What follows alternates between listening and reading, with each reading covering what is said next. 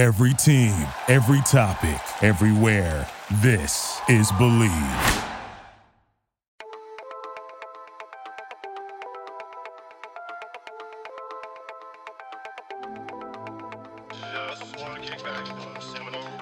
Welcome in the Seminole Rap Podcast here on the Tomahawk Nation Network. I'm your host, Brian Peller, and Juan Montalvo, John Marchant here as always. Guys, we talked about this a couple weeks ago, and I know we've been meaning to get around to it. I feel like it's been the lingering conversation in the back probably about a month now, I guess, as we've been talking recruiting, probably going back to the Travis Hunter episode even, so maybe 2 months. But NIL, and we want to take this time to really just jump into it, kind of framework what NIL has done, I guess, over its first year in NCAA football, the impact it's had on recruiting, what that will likely mean for Florida State, and how that maybe puzzles the way the program can climb, and what the expectations are long term, what needs to be done, what is being done, what can be done to kind of make this program fit into what college football is today.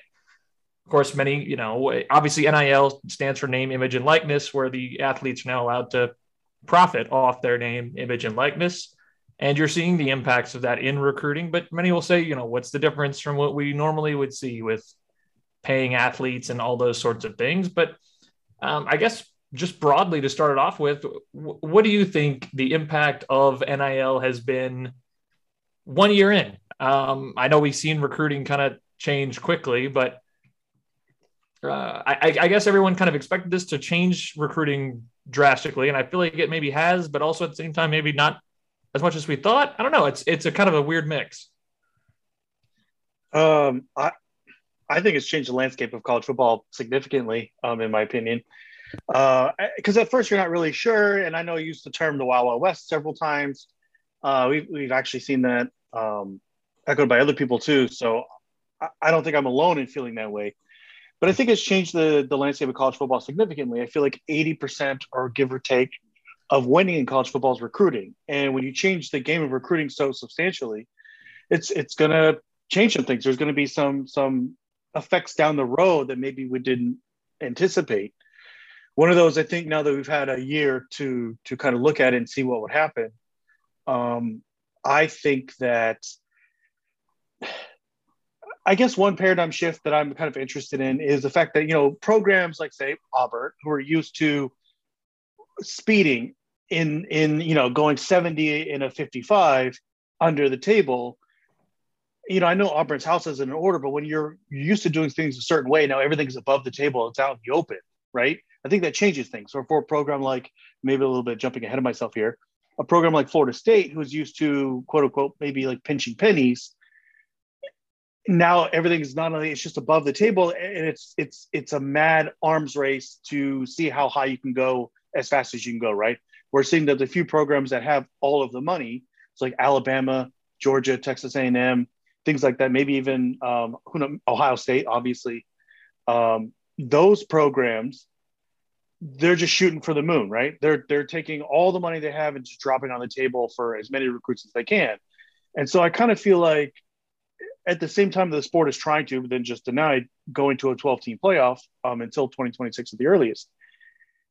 It's kind of really solidified that top group, right? So the elites in college football, that circle, I think, has maybe or will get even smaller over the next couple of seasons. So that's my big picture view of it. I don't think it's necessarily a good development for Florida State at this time, but that could change in the future. So I'm not really hopeful as a Florida State fan for the short-term prognosis here, but I'm not here to say whether or not I think it's a good development or a bad development for the sport. I just want to note that this is how I feel like it's changed. I think that's very fair. I mean, it's changed obviously significantly. Like you said, all these things were happening before under the table anyway. Let's not pretend that Eddie Goldman came from DC, Maryland area all the way down to Tallahassee just because of the vibe of the 2011 Oklahoma game. He got there he got to Tallahassee twice. One of those was paid for as an NCAA official visit. As we talked about before, virtually any blue chip that has serious competition, especially in the Southeast, anytime they visit your campus and it's not an NCAA official visit, you're paying for it. And if it's an official visit, you're paying a whole hell of a lot more for it because it costs a lot of money to get one of those official visits from those guys. But as far as, funding the trip, those kids don't go to campus on their own very often. It's not those upper echelon kids. I mean, maybe, going back a few years, PJ Williams, who was a low-end four-star who committed super early, who didn't take many visits elsewhere. Sure, a couple of those kids that were four stars weren't getting money to go on some of these visits. But let's be honest, anytime one of these kids steps foot on campus, there's some money involved in some way, shape, form, whether that's to the handler or to the kid themselves or a consortium of handlers and kids. It can get real dicey at times. This probably improves a lot of that system. You really, and this term gets thrown around in modern politics a lot, but you get a lot of grifters in the whole system. The 7-on-7 coaches who were notorious for, being a ride to campus. They didn't pay for their gas money, sort of thing. And I'm sure that it probably originated 40, 50 years ago. I don't know exactly how or when these sort of things happened, but, a coach probably called a high school coach and said, hey, bring your whole team in. We'll take care of your gas at your hotel, under the table, make sure you get taken care of, blah, blah, blah. Fast forward to the last 12 months or so since NIL has taken effect in most parts of the world since July 1st, 2021 for a lot of places. And before then, for everywhere, really. And before that for a few other places. And it's completely changed the landscape. Just messing around before the show, I went on to Jordan Travis's 4th and 14, his website for that. He has his own official apparel store. You couldn't do that 2 years ago. And obviously 4th and 14 is a commemorative of the Miami game, specific moment. He's capitalizing on that. Good for him. I saw some dude around town this weekend wearing that shirt. So you have good things like that where you're going to see athletes getting more support than they were getting before. And, that's the wholesome aspect of it. But then you get to, like you were saying, John, we're going 70 and a 55, and everyone sort of has to keep it under 100, or the police are going to go, the Wawa car is going to get behind you and start blaring sirens.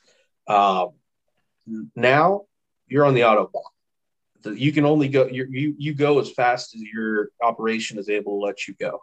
And I mean, you hear about the $30 million slush fund for Texas A&M. Somebody now saying 10 million approximately.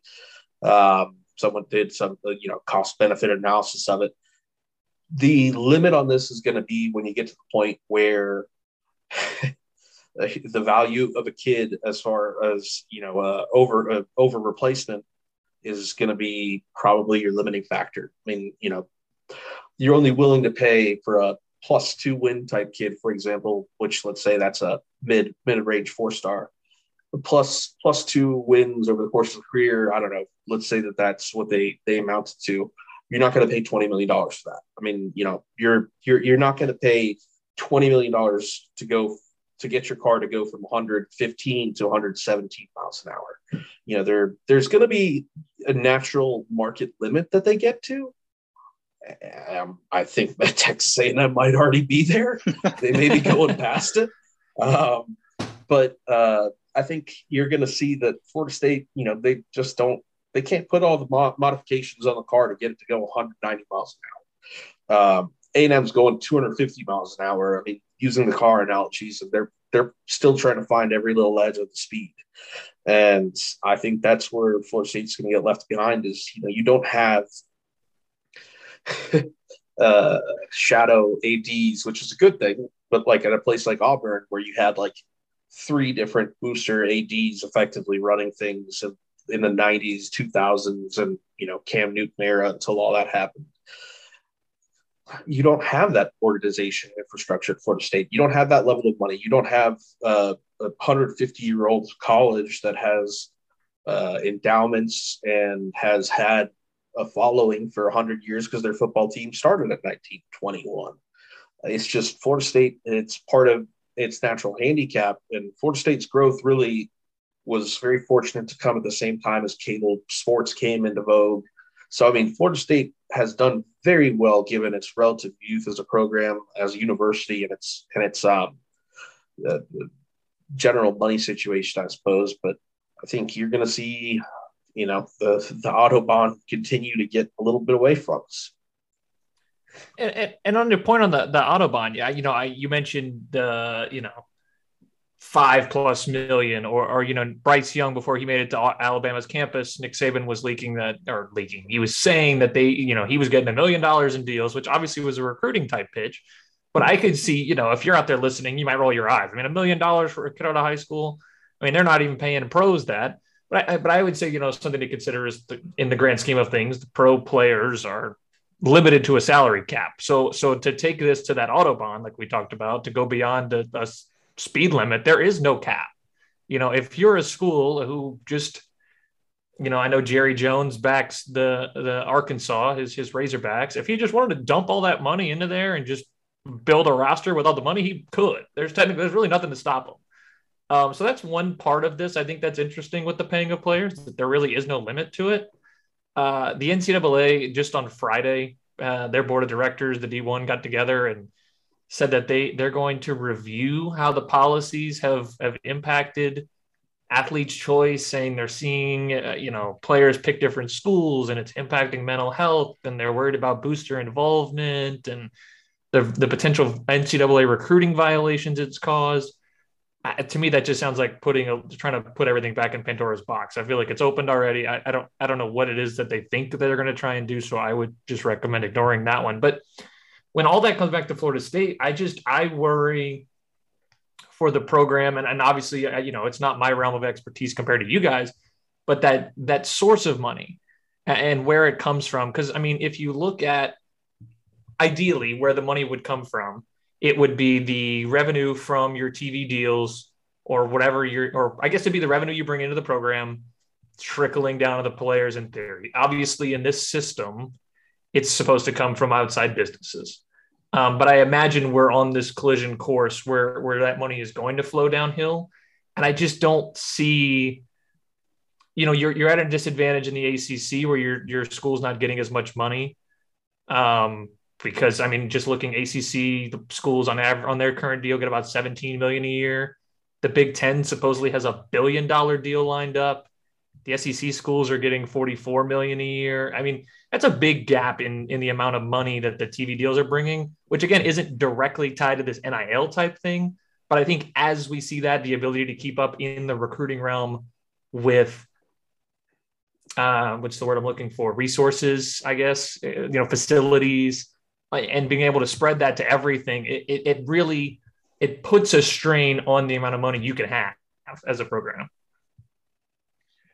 Yeah, I think, look, the world, because I'm old enough to remember, I think it was around 2008 or so, Joe McKnight, rest in peace, he was on Hard Knocks, and they all had a joke about him that he had to take a pay cut to go to the NFL from USC. And everyone laughed and snickered, all the other stuff. And then a few years later, you have Cam Newton. There's a big scandal comes out after that. How much did Auburn pay for him? $250,000. And then, like you're talking about, we're talking $1 million for an athlete, or there's an NIL deal that was announced a couple of days ago. I think it's Caleb Williams now, a USC transfer from Oklahoma. He's got an NIL deal with, I think, a real estate private equity fund. I mean, this is we live in a completely different world than we did just a few years ago. And to your point, because I feel like the sport's in a certain amount of upheaval, right? We just got through Greg Sankey, the SEC commissioner, stealing underneath everyone's noses Texas and Oklahoma from the Big 12, right? And then trying to sneak in through a mini commission, expanding the playoff. And all these other, a couple of the conferences switched to new commissioners. They're new. He tried to take advantage of the situation. He wants to turn the SEC into a quote, the Europe's Premier League for soccer. He wants to do that with college football.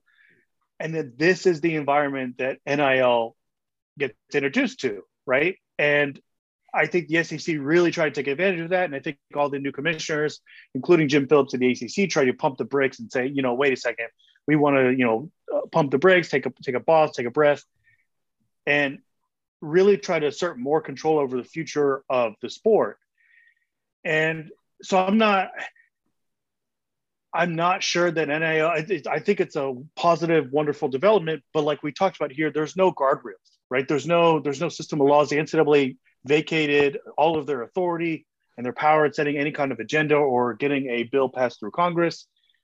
Some people I know on Twitter, some national sport pundits have disagreed with that. They feel like there's nothing they could have done. I don't really agree with that. I think that they could have gone along with it instead of trying to basically take a 1970s approach and then get railroaded as they deserved in the NCAA versus Alston case that was decided last year. So I think it's just a wild time to be a college football fan. The sport is changing very rapidly, right? And we don't really know where it's going to end. I know now the NCAA Council, they just met a few months ago and they're talking about breaking away, right? Creating a new level instead of Division 1, 2, and 3, or FBS, FCS. They're talking about creating a new division with the Power Five, right? Breaking away because you have the haves and the have-nots. And then back to your point, Brian, to kind of bring this full circle, is I agree with you. We're seeing the heavyweights and the powerhouses. They got heavier, right? They have more power. They're going to lean on everyone else. And I kind of feel Florida State maybe sliding towards closer to the have-nots, even though they're still one of the 12 most valuable football programs in the country. So, but when you're talking about only 5 or 6, and they're gonna have all this money, nearly unlimited amount of money, they're gonna throw it around. They can take any of the recruits that you want. I do think it's an interesting dynamic that Juan had brought up about the kind of law of diminishing returns. There's only so many blue chip kids you can get, right? There's only so much money you can put out before a kid, maybe they want to go somewhere else.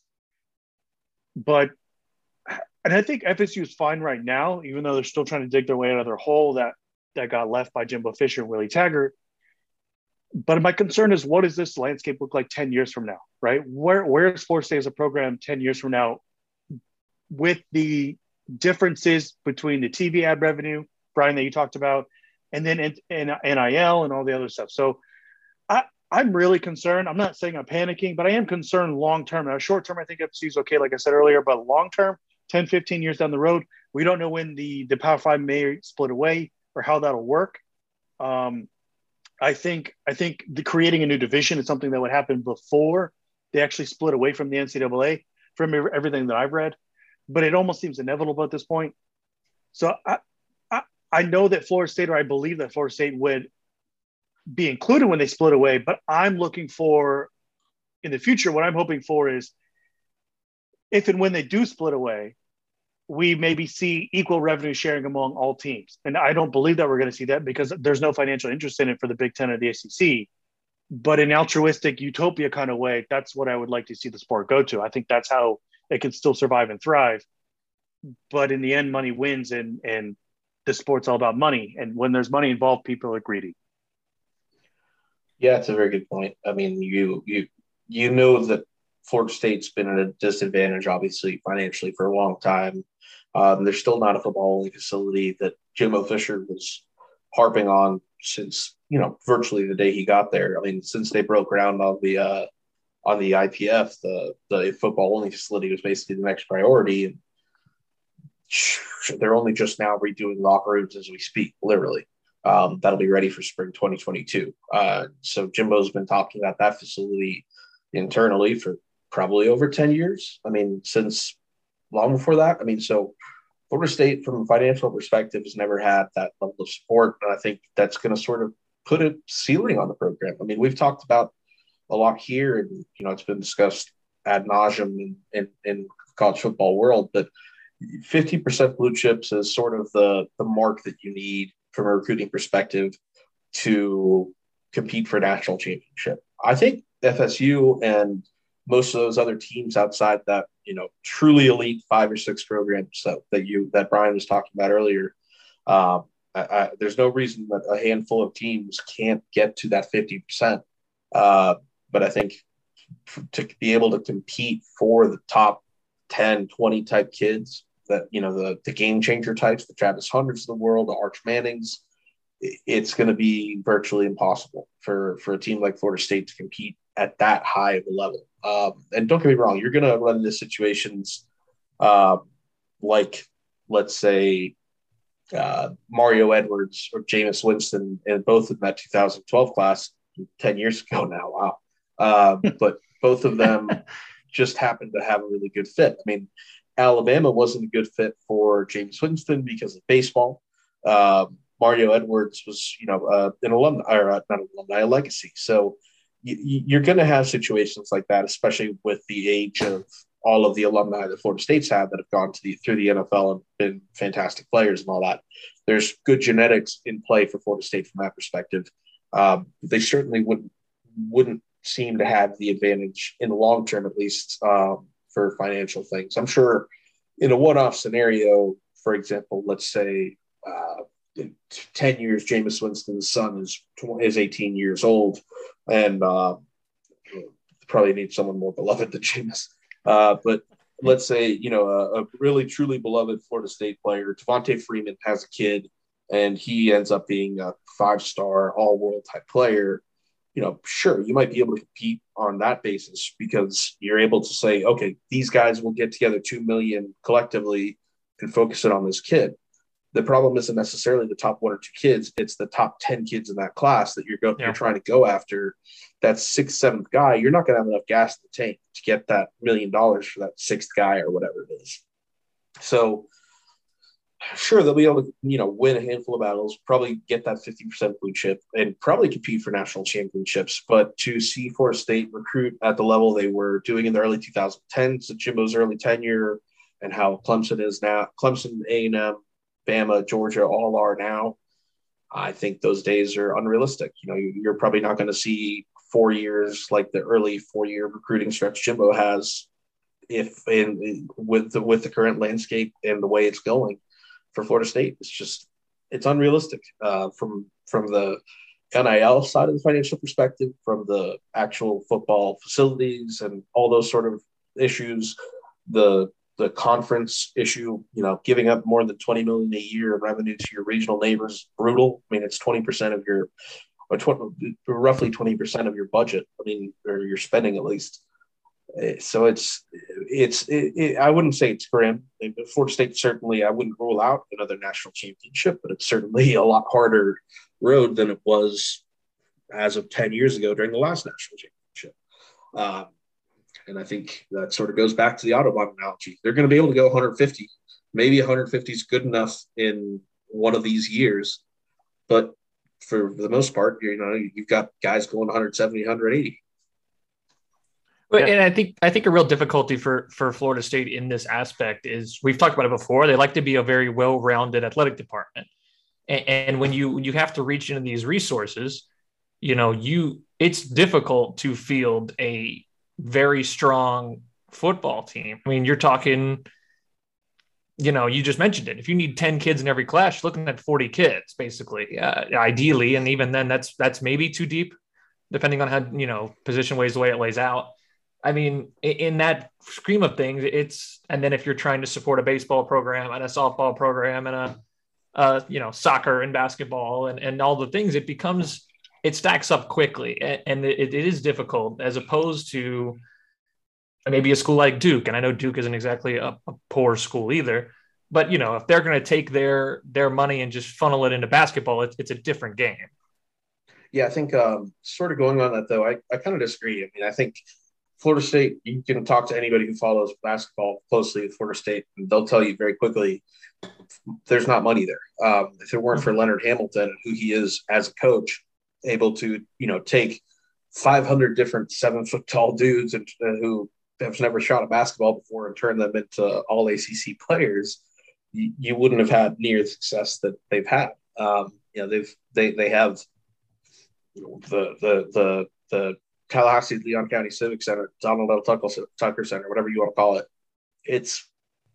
I've been to job fairs there. It's not a basketball arena built for basketball, and it's a low quality arena in many ways.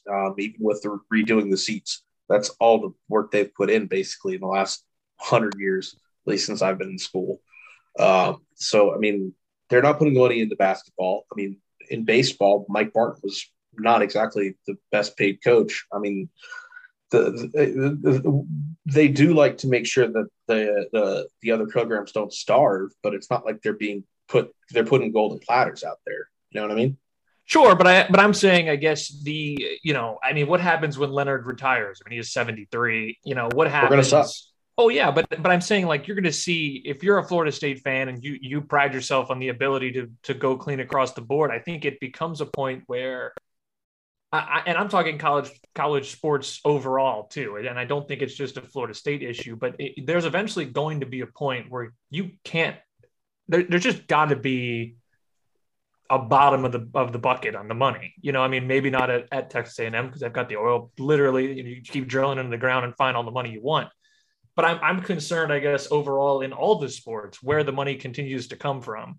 Because if I guess, do you just decide this is the 5-year window? Let's just dump a bucket of money in it and hope we hit gold. And if we do, then it'll carry us for 10 years. I guess that has to be program's approach. I just don't see how it can be sustainable. Eventually, the money is just, it can't go forever. $5 natural gas, so in Texas it can go forever.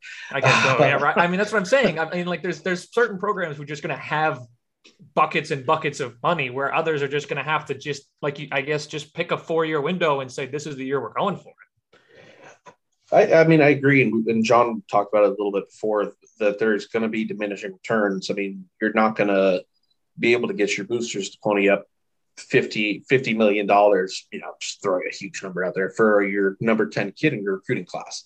You're not going to have $100 million recruiting class.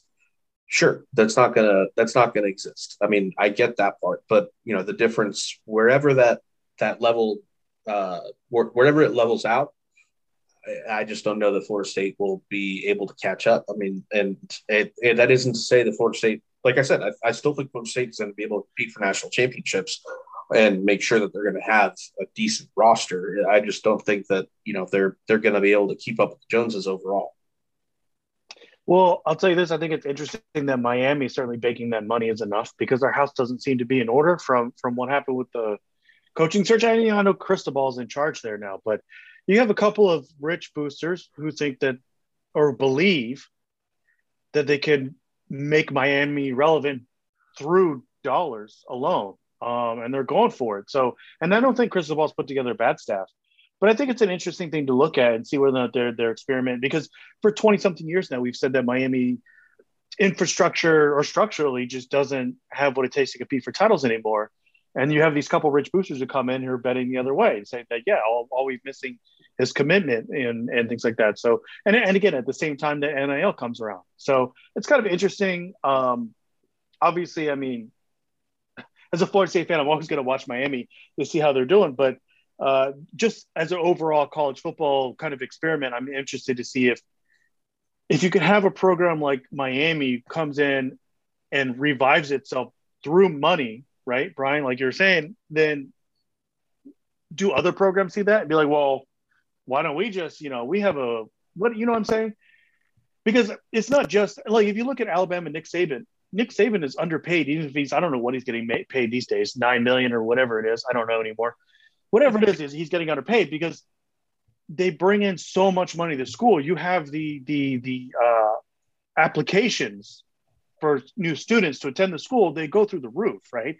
So now Alabama becomes more selective in who and they're prestigious and they get more money and all that kind of stuff that goes with it. So a lot of people, I mean, that's why FBS is bloated to begin with, right? Because we were at, I think it was when I was in school around 2003, you had 100 and maybe 13 or 117. Like yeah, Division I schools. Now it's over 130 because they know you get to Division I or FBS, then you get a lot more money in the football program and everything that comes with that. So there's always, again, we're basically talking about the haves and the have-nots, and people are always going to want to move into the former category.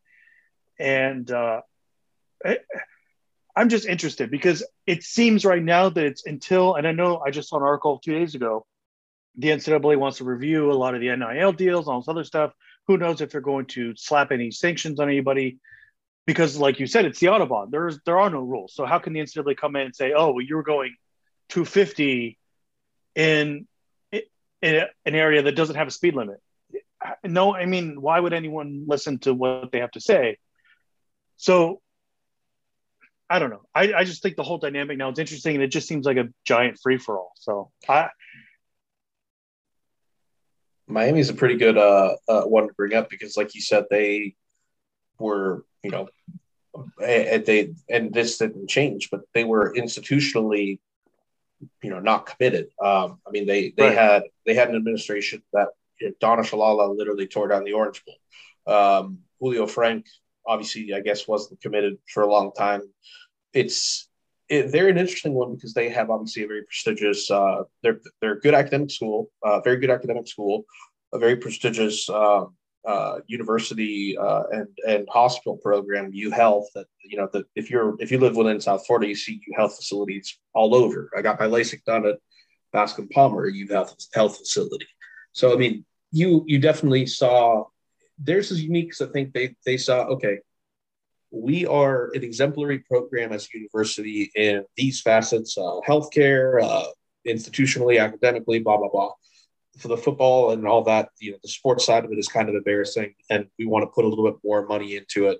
And then because there was more commitment from the institution, you had those billionaires, John Ruiz, which there's all sorts of weird, funny money involved with that guy. And he's a trial lawyer, ambulance chaser type. My apologies to those listening if they're ambulance chasers. But they chased the wee woo van. But anyway, the Miami one is an interesting case study because you're going to see, like you said, John, if money can push you through. And don't get me wrong. I mean, my outlook right now is where Florida State is today within the ACC. I don't think that they're going to be competitive for those top classes. That said, you could see Elon Musk and Bill Gates show up in Tallahassee and say, look, we love this place. We love this football program. Let's put all this money into it. And things could change. I mean, it really only takes one or two people. I mean, that's the situation in Miami. That's the situation in a lot of these college towns. I mean, T. Boone Pickens famously basically ran the Oklahoma State program. The Yellowwood guy for one of the Alabama schools, I always forget. But you definitely make a really good point that money can change in those time spaces. So we have to be cognizant when we have these conversations that, we're talking, for the most part, we're talking about where Florida State is today, where the landscape is for Florida State versus the true potential. Because look, in 20 years, you might have 2 or 3 FSU billionaires who invest heavily in the program, and you could be the next A&M. But as of right now, you're just not there. And I guess that was going to be my next question was, does Florida State currently have the money to compete in that game? I know the Miami guy, Ruiz, kind of fell out of the sky. And from what I understand, he calls himself a billionaire, but isn't really a billionaire yet. He's got some big deal that's supposed to come through that will make him a billionaire. So, I mean, in theory, that same type of thing could happen at Florida State, but I don't know if that money's there right now. I'm glad that we're finally talking about this, and Juan touched on this before at first, and I'm really glad that we finally got here because I know we've kind of flirted with it over the last the whole season in all of our podcast episodes. Is my answer is no. I don't believe that right now Florida State can do that or is there, and I mean I think I agree with Juan that yes it can. But overall the way that we expect is Florida State, they won a national title, they were elite, they fell off real quick, right? And then they bottomed out under Willie Taggart. They're trying to claw their way out of that hole, dig their way back up. I think people are expecting Florida State to bounce all the way back to winning 11, 12, 13, even 14, 15 games. I don't think that's going to happen. I do not believe that Florida State has that money right now, like to Juan's point. I think, and this is the thing that I think may even doom Norvell, if he is in fact the coach that we all believe that he is. He could bring Florida State back to 9, 10, maybe even 11 wins. But is that going to be good enough? The playoff isn't going to expand now until 2026. So you're probably only going to have maybe one team from the ACC make the playoffs for the next 4 seasons, right? And we're expecting to have a referendum on Norvell after the season, or at minimum 2023 after the end of the 2023 season, right? So I'm concerned that some people, the expectation is that Florida State needs to be back to 10 wins by the end of 2023, or even better. And I don't think that's realistic. Florida State in this environment, I do not believe right now, to one's point, has the money to compete where people want it to go. I think they want it to bounce back quickly, and I don't think it's going to. I mean, we've talked about it from the football and recruiting side of it before. The talent's not on the roster now. Right. You are behind Clemson and Miami in the ACC. And yes, you are behind Miami. Believe it or not, their roster is better than Florida State's, and it has been for 2 years, I believe, just based on pure stars. And if you take the development factor into account, well, neither team is developing very well anyway, but you're certainly not developing at an exceedingly good rate where you can say, oh, well, sure, we're behind Miami and stars, but we develop better. We're just not doing that. I mean, you've got a lot of really failed 4-stars on your roster at this point from the later Jimbo and early Taggart year. Well, only Taggart years. But yeah, I mean, I think your ceiling is definitely not as high as fans may want it to be. And I think you really need to have that context when you talk about Florida State football. And, we obviously try to be realistic as we can here. We, at the end of the day, look, I went to Florida State. I'm a fan. I want to see Florida State win, but you got to be realistic about it. I mean, this is not a team that's going to win a national championship in 2 years. They just don't have the talent. I mean, the all-time recruiting class that Jimbo Fisher had this year, if Florida State were to have landed that this year, they'd still be below 50% blue chips on the roster. It doesn't happen overnight. It doesn't happen in one recruiting class. It wouldn't even have happened with one all-time recruiting class. So you've got to just bear in mind, Florida State is, even if we were in a 10-year ago time frame where Florida State could compete for national championships regularly, at the level that you want them to, you just can't get it in 1-2 years. So, I mean, this roster, you really have to evaluate Norvell more on what has he done with the roster to improve it, and in the context of what the ceiling for Florida State is at this point, because you are not in the NIL era, at least in this early stages, especially with the legislative hamstringing you have that doesn't let the school organize NIL deals for Florida kids, or for Florida schools to organize it for the kids. You're hamstrung financially. You're hamstrung from a legal perspective. You're just not going to get to a 14-win type team in 2-3 years. Yeah, I agree with that. And I mean, go back to a previous episode that we had, I'd set the benchmark in this past class for Norvell to get to 50% blue chip. He didn't meet it, but he did improve the talent on the roster. So Florida State is still going in the right direction. And I was kind of disappointed that, we didn't see as many staff changes that I thought that we might have seen. I know he changed a lot of the back end, the back house kind of staff as it deals with recruiting. So he obviously thought that was the issue. So we'll see how that pans out.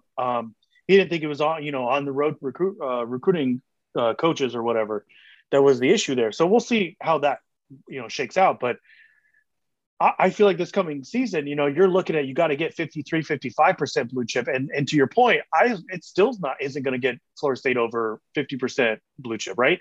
So, and then you talk about NIL. So even if Norvell was consistently bringing in, say, 50 to 55% classes, how many seasons are we talking about before you can say, oh, well, Florida State may now be a national title contender, right? Because you still have to cycle out all those Tiger classes. And then you have to take into account the context that programs like Alabama and Georgia, who are winning titles, they're around 70 to 80% blue chip. I mean, they're just playing, like we were talking about in the Slack group the other day, Alabama's playing a completely different sport than everybody else. And Georgia and Ohio State are right up there too. So, and then you take an NIL, it's just, I don't even know where to go with that. I'm not optimistic. I guess say less than hopeful is probably the phrase. Yes, thank you. Yeah, and so sort of, we're basically piling on at this point, but sort of going on what you're saying. The last recruiting class, 2022 recruiting class, does improve the talent on the roster, but here's the problem: your blue chip percentage in 2021 roster was 34%. You know what the high school blue chip percentage was of the 2022 recruiting class? 35. Ugh. I mean, if you get 1% better each year, I mean, shoot, might not be too bad when my grandkids are watching the team. Yeah,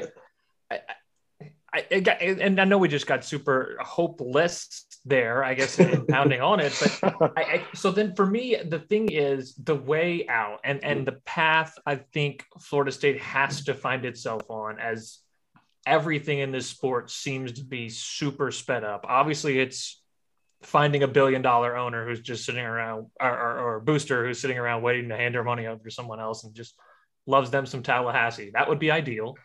But I think more realistically and maybe more importantly is making sure whatever this next mutation of this sport is, you're lined up and ready for. If it is we've talked about the Power Five breaking out, but I mean, I understand you need USC, but I mean, do you need the rest of the Pac-12? What is the Big 12 at this point? Do you need Oklahoma State? Do you need Kansas?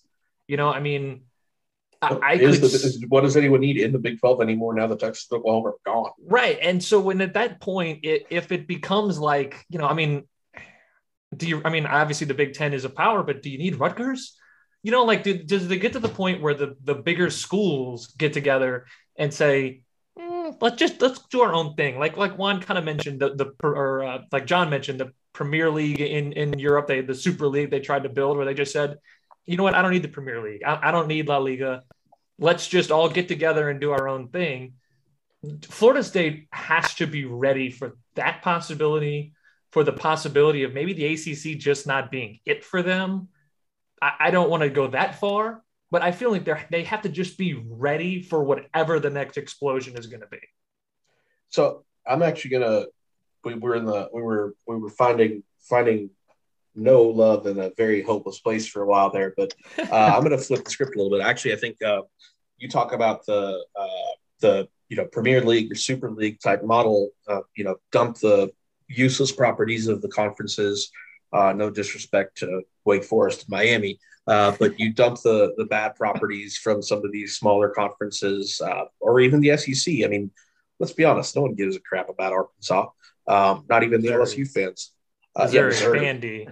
I mean, Texas A&M was brought in for TV markets. That's basically what it was. Yep. Texas and Oklahoma were brought in to destroy the Big 12 and take over TV throughout the South. And basically ESPN was able to get rid of Fox. That's what it really means. Fox is going to lose a lot of power from losing those two properties. But anyway, that all goes to say that Florida State is important in the college football landscape. Look, we've talked about it's not a top 5 program. It may be top 10 at times. I mean, but it's definitely top 15, top 20, and it's one of the more successful of the last 30 years. Florida State in the interim, near to medium term, I don't think is going to have issues in that sense.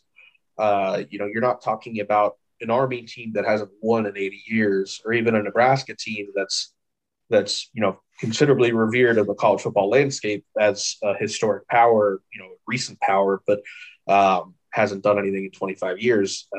You have, I think, a little bit more legacy draw than a lot of other programs do.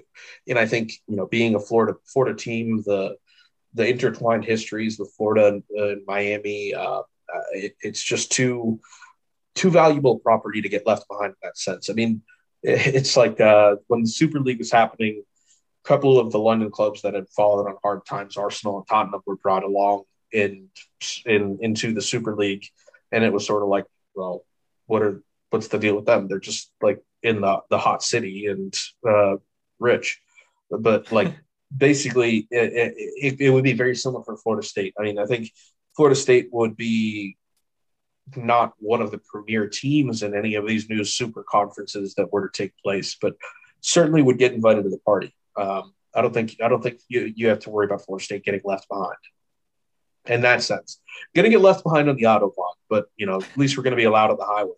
Well, my only concern in it is if it's a 2026, let's say it happens in 2026 when this current 4-team playoff expires, I just don't. I just would be concerned if you spend the next 5 seasons going 3-9, and I think we expect, and I get what you're saying, that they're a better program than that, and still in the.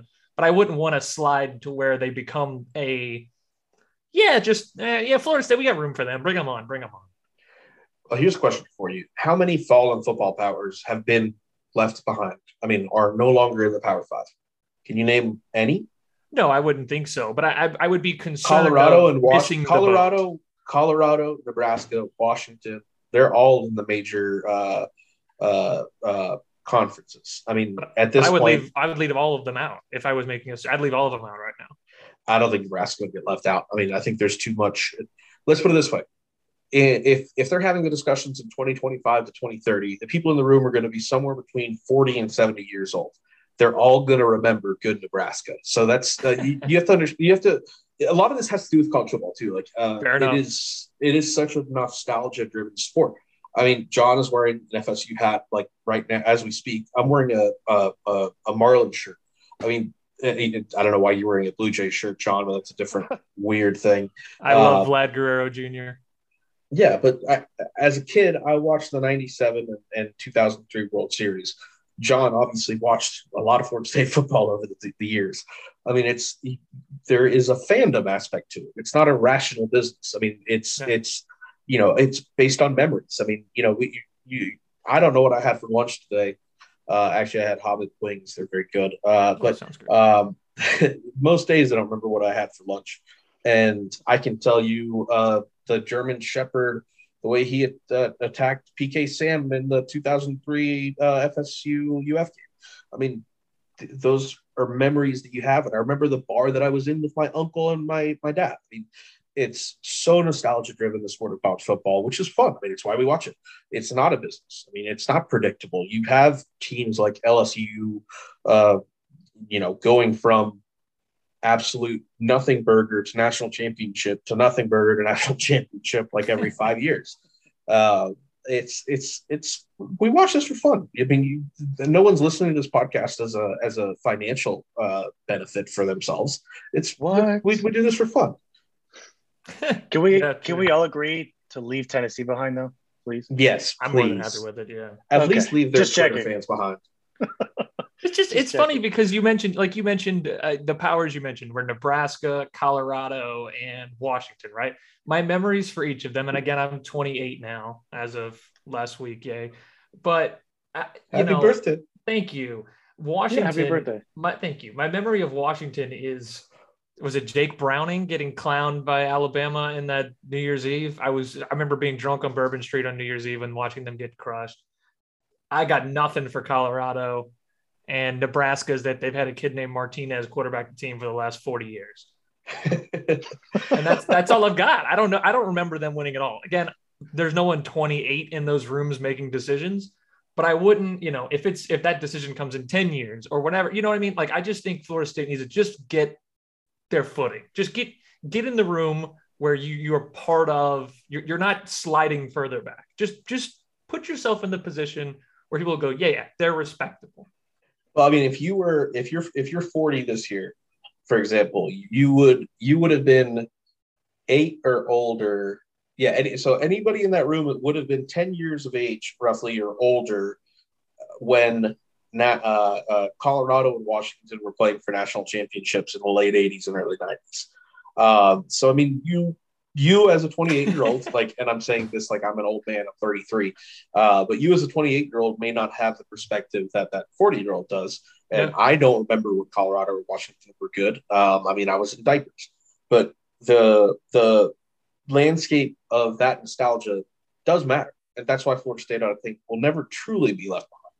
Well, even to that aspect, I mean, at 28, if you made me list off the programs of the last, of my lifetime who've been great, Florida State's coming the first 5 out of my mouth. I mean, that run at the beginning of the playoff era and late BCS, I mean, easily they're gonna end up falling in the first 5.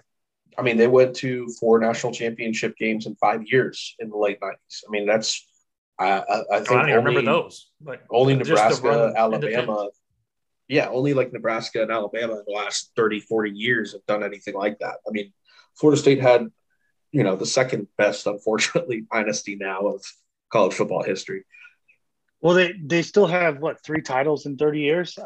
The last 30, Yeah. I mean, they're not Yeah. going to, because I agree with one, they're not going to get left out. But my concern is that if this gets delayed, right, just like all these other conference commissioners delayed, expanding the playoff, or they can't agree on whether or not the Power Five should break away and form its own division. I think they're still going to try to figure that out.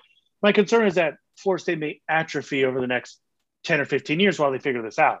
But I agree with one, in the short, medium term or intermediate term, Florida State's fine. They will 100% for sure get invited to anything. They're too big of a name brand. They've won a title recently, too many titles recently, like he's saying, with all their lifetimes and everything like that, way more than most programs do. But I just, again, I'm worried that Florida State may atrophy, that if they do finally decide, and this happens, that when Florida State joins this, whatever it happens to look like, they're not equipped to win titles at that point, I guess is what I'm saying. Or that, the system itself continues to be the have and the have-nots, or it's set up to where it's unfair that Florida State cannot compete. And it becomes something like what Miami was over the last 20 years. That's my concern in whatever this new future looks like. But I don't have any doubts that Florida State, they're going to get invited. Hey, we may not be the life of the party, but we'll be at the party. That's right. And in Florida State, there's always going to be a party anyway.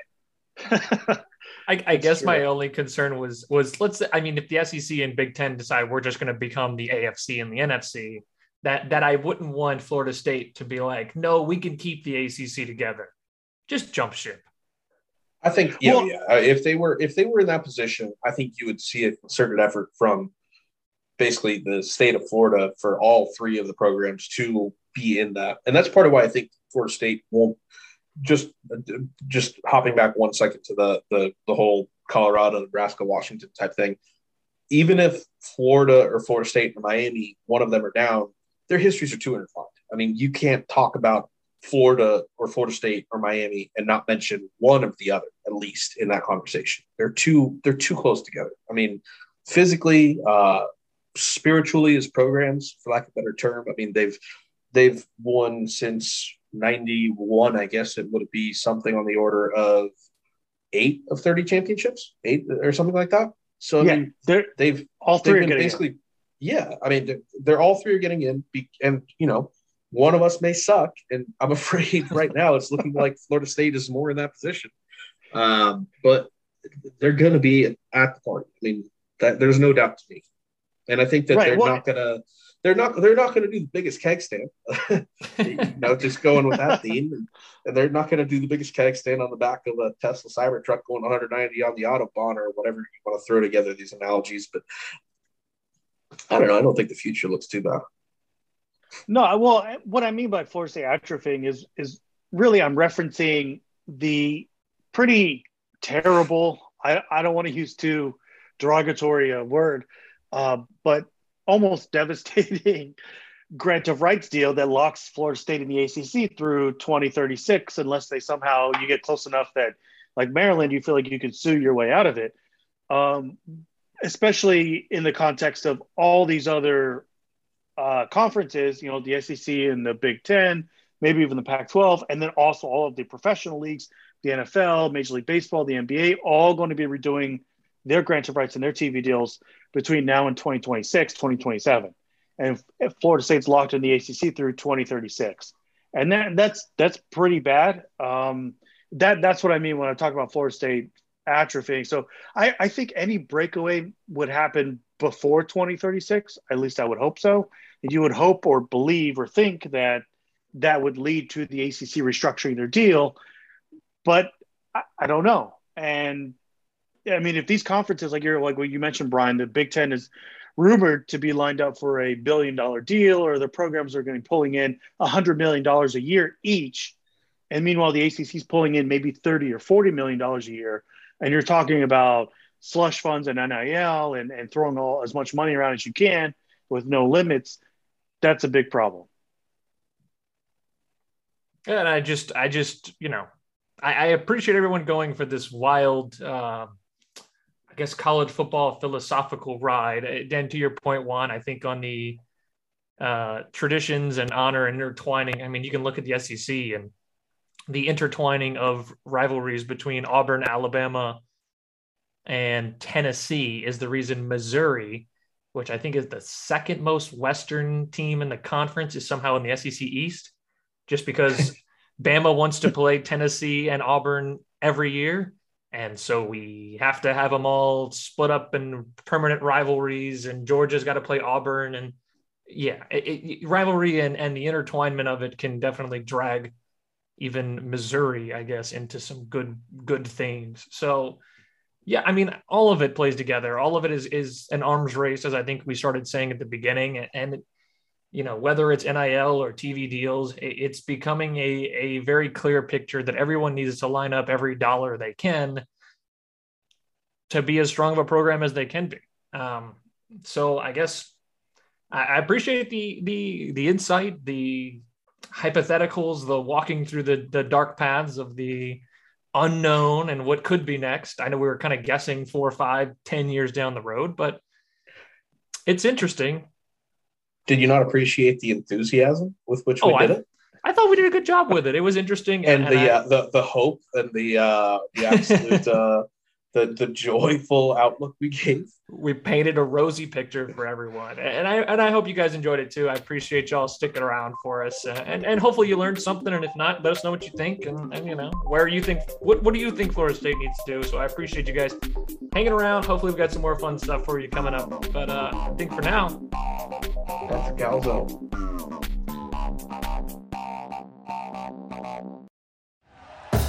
Thank you for listening to Believe. You can show support to your host by subscribing to the show and giving us a 5-star rating on your preferred platform.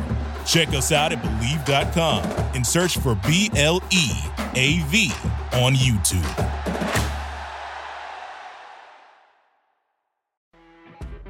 You know when you're listening to a true crime story that has an unbelievable plot twist that makes you stop in your tracks? That's what our podcast, People Are the Worst, brings you with each episode. I'm Rachel. And I'm Rebecca. We're identical twins who love true crime cases that make you say, didn't see that coming, and we hate the people responsible for them. Listen to People Are the Worst now on Apple, Spotify, or wherever you get your podcasts.